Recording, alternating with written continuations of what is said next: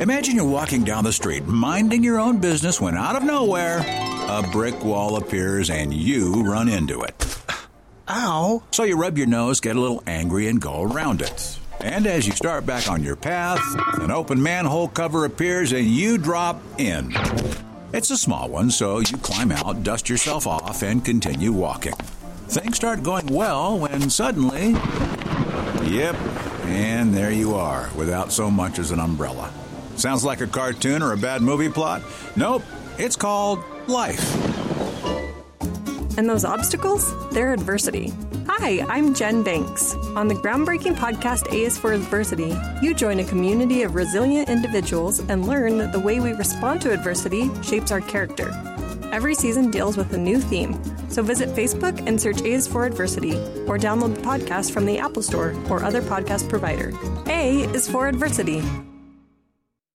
Life transitions come in all different forms. It's sort of a mixture of excitement and sadness, honestly, as you transition from, kindergarten to first grade, high school to college, maybe even those kids leaving you as an empty nester.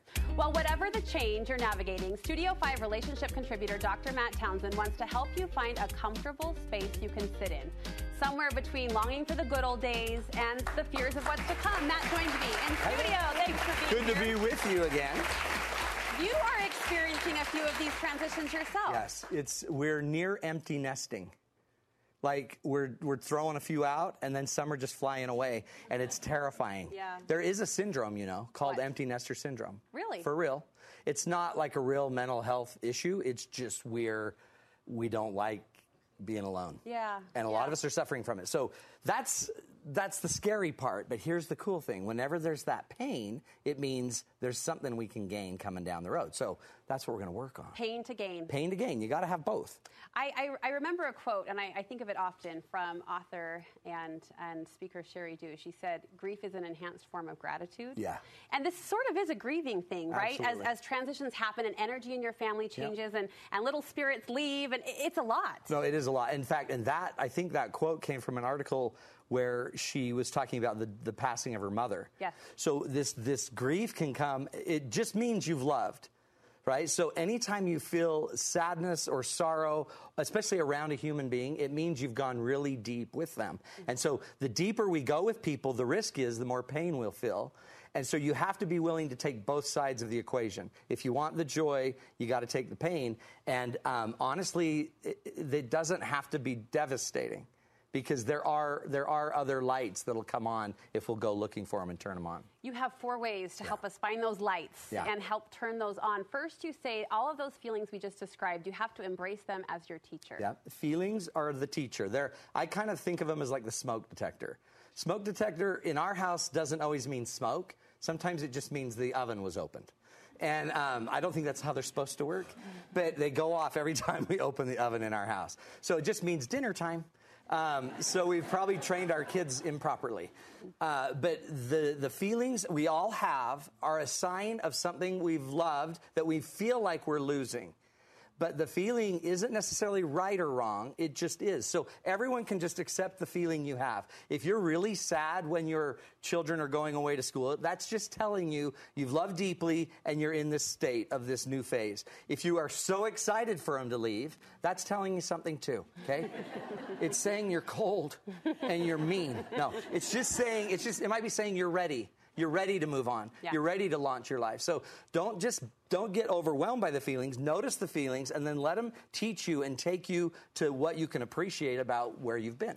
I think one balm or one strategy that we tell ourselves is, okay, don't make it about me, which is a good, sound principle. Right. But there are some things here that are about you. Your life is changing and your role is changing. And you say with that, you can expand your vision of yourself. Yeah, a lot of us over the time get kind of stuck in not a rut, but a place where we think this is who we are. Our identity is we are a mother. Our identity is we are a mother of small children. We're a mother of teenagers. We're a mother of, are we still a mother when they go to college? Or do we end up giving up that role? And so if you frame yourself too tightly, you end up restricting your ability to handle these moments of transition. That's good. So we need to broaden out, expand our vision of who we are. Yeah. You're not just what you do. You're also kind of how you do it. You also are your values, right? So a bigger vision, instead of being the mother that's now lost everything, You might be a mother that now moves on to the next stage of modeling for your children. You're now going to show your children how to do the adulting stage. You might be going into another value. You're not just a mom who can play with the kids. Now you're a mom who can focus on her health. You're now a mom that can teach your kids how to communicate better. You're now a mom that actually has a really powerful relationship with a spouse. So what you're describing is this moment of rediscovery. And you say along that rediscovery path, look for fire and passion. Yeah, and especially fire in the growth and the development. A lot of us, we were born to develop and grow. I believe we're on this earth to develop and grow. Where did that fire go? We got good at the one thing we're good at, and once you're good at the one thing you're good at, I guess you want to just keep doing it. But the real interesting thing about growth and optimal psychology is you must be challenged. Every time you run into a challenge, it's an invitation to grow up and learn skills to handle it. So when you're feeling sad about the children going, it's an invitation to start growing and developing and challenging yourself. What is it right now that the world needs you to learn and grow so this stage isn't as traumatic as it is right now? And finally, in the 30 seconds we have left together, how do we look at our relationships in this phase? Yeah. How do we focus? What is our goal with these changing relationships? You finally have time. And you finally have focus. Why don't we now go back to all the relationships, not just the ones that you think you're losing, but why don't you go back to the ones your nest is actually not empty. If you just look back in your house, you might have a husband sitting there. I'm not saying you all do, but you might.